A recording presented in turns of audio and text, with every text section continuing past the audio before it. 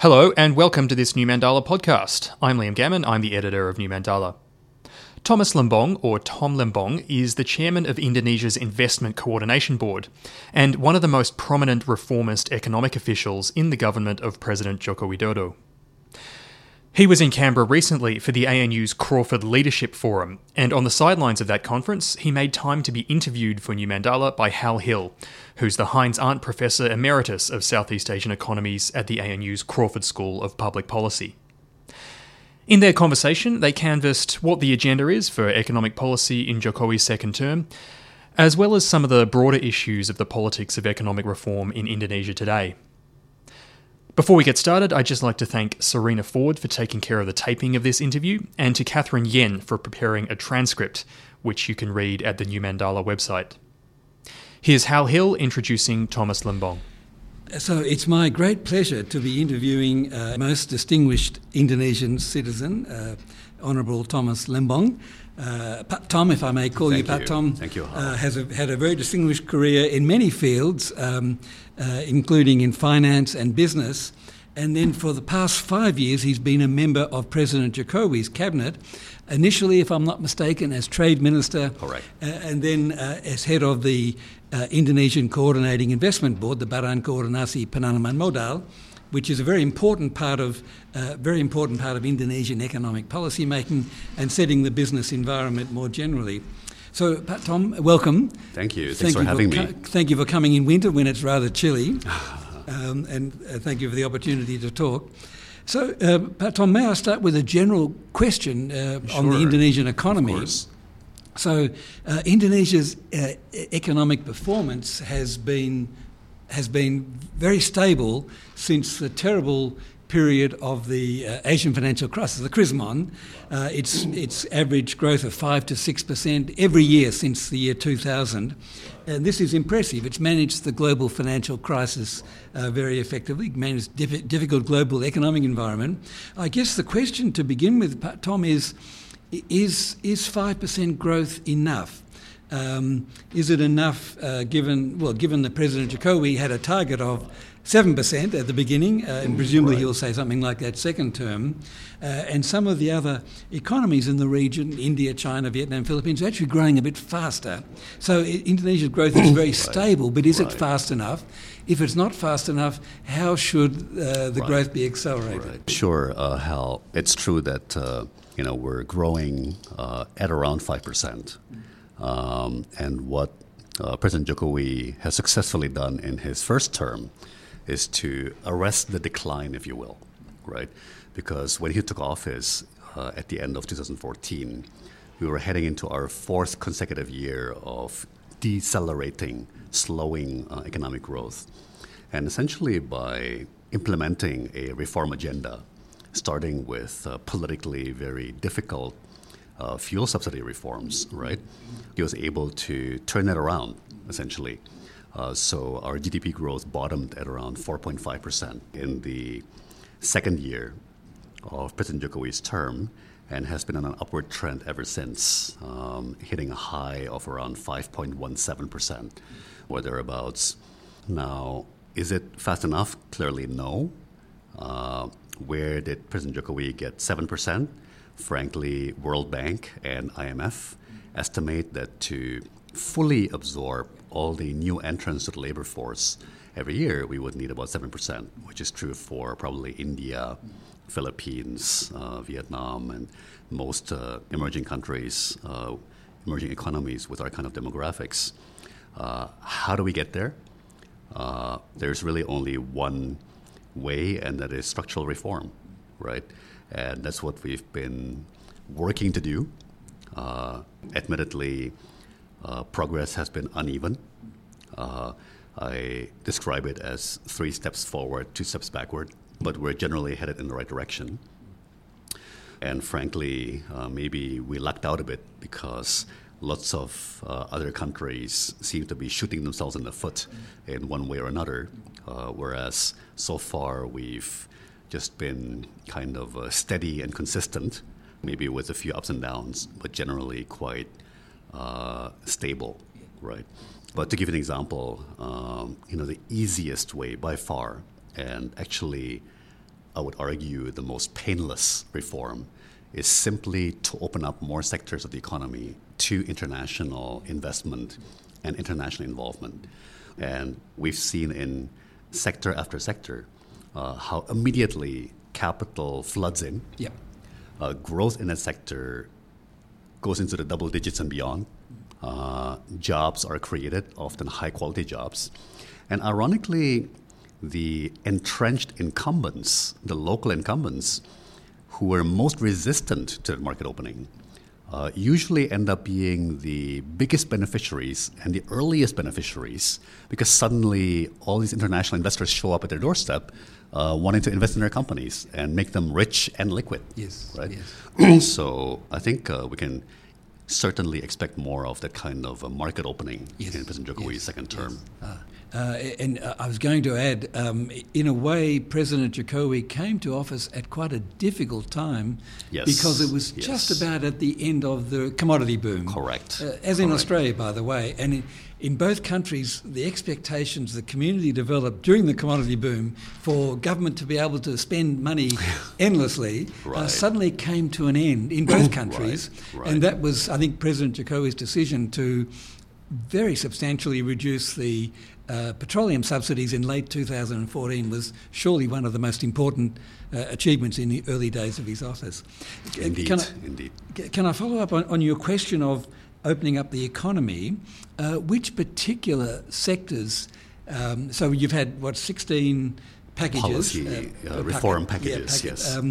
Which have gone some of the way, but I guess there's still, it could be said, a substantial agenda. Could you tell us a little bit about where you think some of the agenda might go, especially some of the quick wins, because these are always politically difficult. By definition, reform has winners and losers, but there's a net gain if it's done well. Well, Hal, what we have already announced and will be putting into implementation soon is in the trade agreement which we signed a couple of months ago between Indonesia and Australia. The CEPA, the Comprehensive Economic Partnership Agreement. And that is, we're going to open the university sector and the vocational training sector from currently 0% foreign ownership allowed overnight to 100% foreign ownership allowed. And, this is very similar to 3 years ago when we opened the movie production, movie exhibition, and movie distribution from 0% foreign ownership allowed to 100% foreign ownership allowed. Foreign capital, international capital flooded in. That had a big impact, didn't it? Very, very big, because it's movie production, movie distribution, movie theaters, our services sector, where all the services are done by people, from movie production, costume design, costume creation, set carpenters, catering, lighting, transportation is all jobs and high quality, high paying jobs. And since we opened up the movie sector, it's been growing 20-25% per year, meaning it's doubling every 3.5 years and creating a lot of high quality, high paying jobs in the process. So we expect the same with the university and higher education sector. So that's one.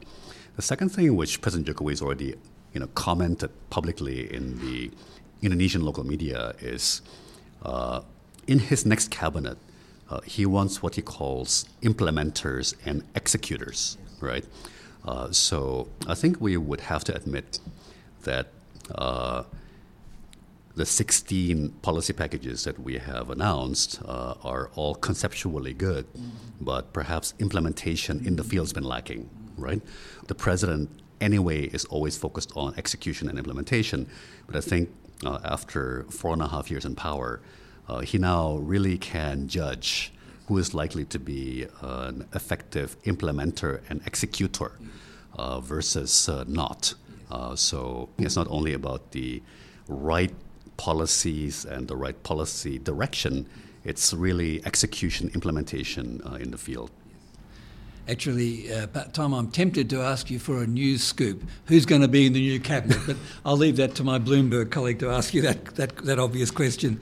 You mentioned, Tom, people being important in services, and that's what we know about services by their nature. So let me ask another question, if I may, related. I've been visiting Indonesia for about 45 years, pretty regularly, And I've always come away with the impression Indonesia is a very friendly country. Yes. I've had a wonderful Yes. time living and visiting Indonesia.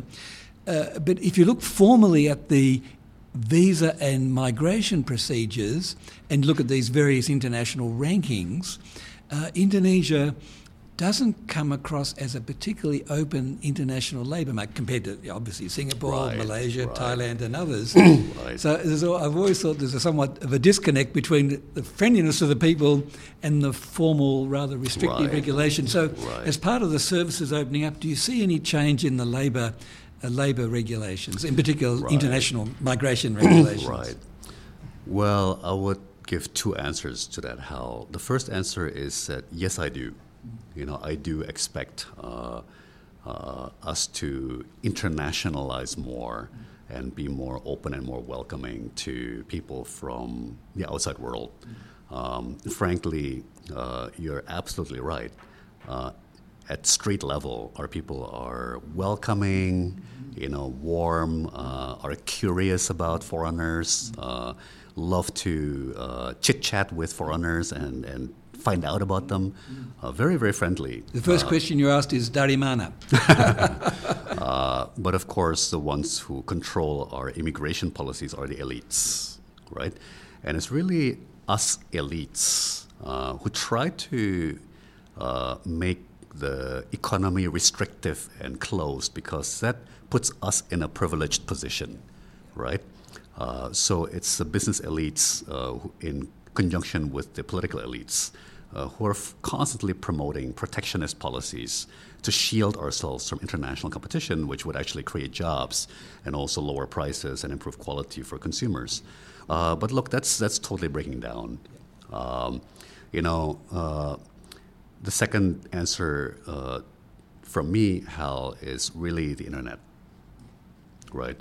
And as President Jokowi has mentioned on many occasions, the internet is truly borderless, and it means the death of distance.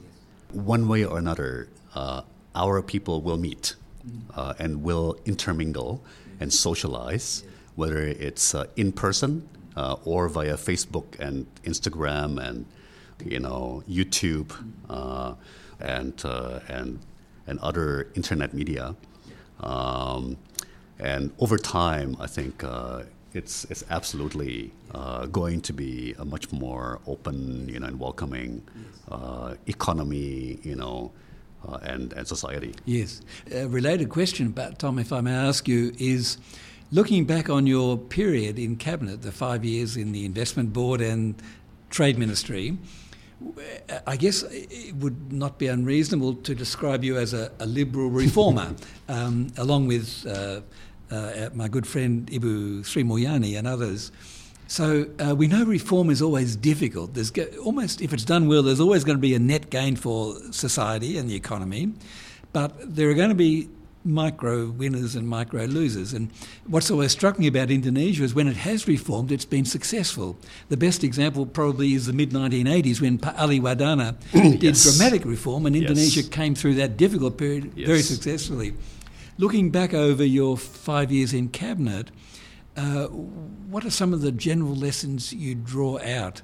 So the old model under Suharto was top-down. Right, You went to the right, Bapa, persuaded him, as right. Wijoyo and Ali did, and you got the reform. Now, of course, Indonesia is one of the most democratic, fluid, Right. pluralistic societies. So what are your reflections on how to do successful reform, winning over constituencies, getting people on side? Well, I know it's a very broad question. sure, Hal. Well, we're, what one might call the reformist faction in a cabinet, Yeah. which I'm, obviously a poster boy and Yes. also a favorite whipping boy of. That goes with the territory, doesn't it? Right. Yeah. So we're very fortunate because President Jokowi is a sincere and ardent reformer, right? So even though the reformist faction is a minority in the cabinet, we have the president on our side, right? And he understands at a very deep level the power of reform. What I always argue is that in actuality, the payback to reform is very fast. My estimate is about 3 years, right? So that actually fits inside one electoral cycle. In Indonesia, we have a 5-year presidential term. So you actually can harvest the fruits and success of that reform before your next election, provided you start right away. If you delay by 12 or 18 months, you're screwed because you inflict all the controversy and the pain, right? But you don't get to harvest the fruits of that reform before the next election, right? So the key really for any government in the world, I think, is to start early in your term so you can show the results before you have to run for re-election. Now, in this case, President Jokowi is headed into his second and final 5-year term, yes, so he no longer has to worry about. This is the last chance. Yes, but I think I believe that he is keenly aware that whatever he does in this next 5-year term will set the tone and lay the foundations for the next 15 to 20 years, right? As you can imagine, he is in periodic, regular dialogues with the next generation of leaders. The up-and-coming younger generation of governors, mayors, political leaders who are leading candidates to run for president, vice president in 2024. And I think my observation is that the outlook for that is very, very bright because I detect almost no policy disagreement from this next generation of leaders. People like West Java Governor Ridwan Kamil. Ridwan, yes. Yeah, yes. or East Java Governor Khofifah. Yeah. Or Jakarta Governor Anies, or South Sulawesi Governor Nurdin Abdullah. I've never heard any disagreement with the president's reformist policy agenda. If anything, they might try to deepen and accelerate this reform agenda should they come into power post-2024. But you're right, it no longer is a dictatorship system, no longer that sort of top-down hammer. And so you do have to, bring people along. You do have to create a narrative around it, right? And share success stories. And the funny thing is, in my experience, the entrenched local incumbents who are most resistant to reforms are often the biggest and earliest beneficiaries of the reform. So 1 year, 2 years later, they've become rich, yes. And they drop all their opposition to those reforms. Yes. So this notion that reform is painful and has a long payback is not what has proven to be the case in my experience over the last 5 years. I think they're very important and pertinent observations. I've always thought the most insightful piece, academic article on reform under President Suharto was by my good late friend Hadi Susastro, head of CSIS. He wrote a very insightful piece on how reform operated under Suharto, and we haven't really seen a good detached academic piece on in the democratic era. So maybe sometime I'd like to ask you to write that paper when you've retired. So final question that I'll hand over.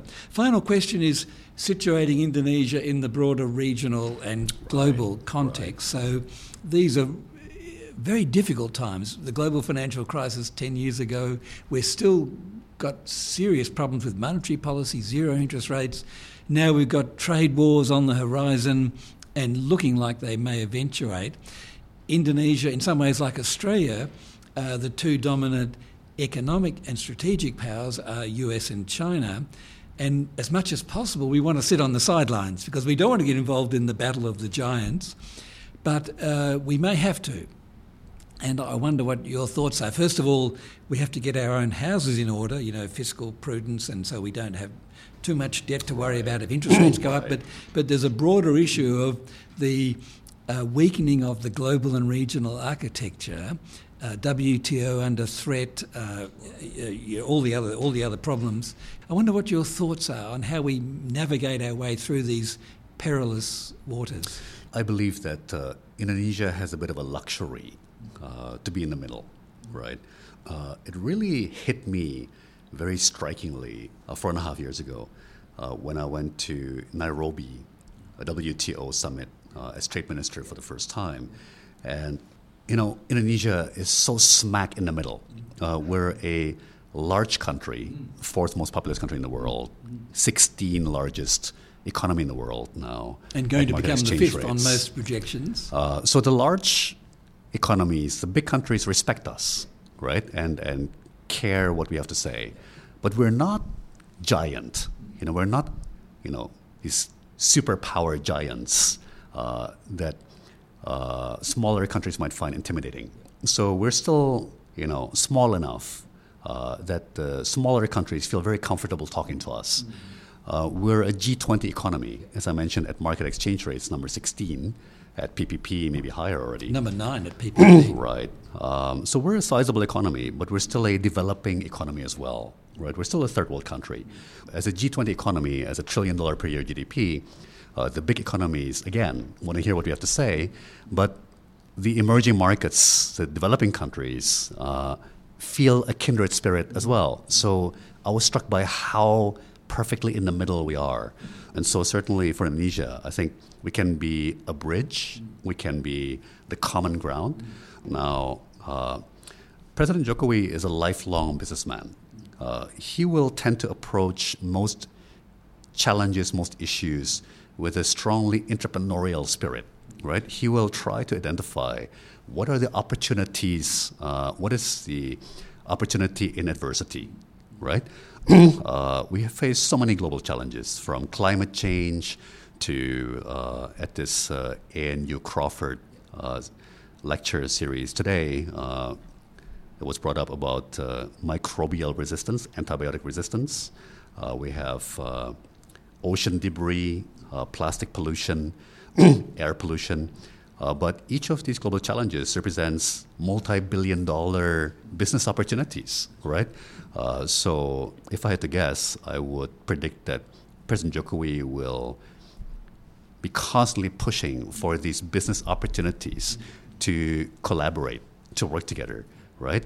To find common ground, to tackle jointly the global challenges that we face. Well, on that very hopeful note, let me thank you very much for being available for the interview. Thank you, Hal, for having me. And we greatly appreciate your visiting Canberra, especially Always a pleasure. in Musim Dingin. Thank you very much. Thank you. Yep. Thank you.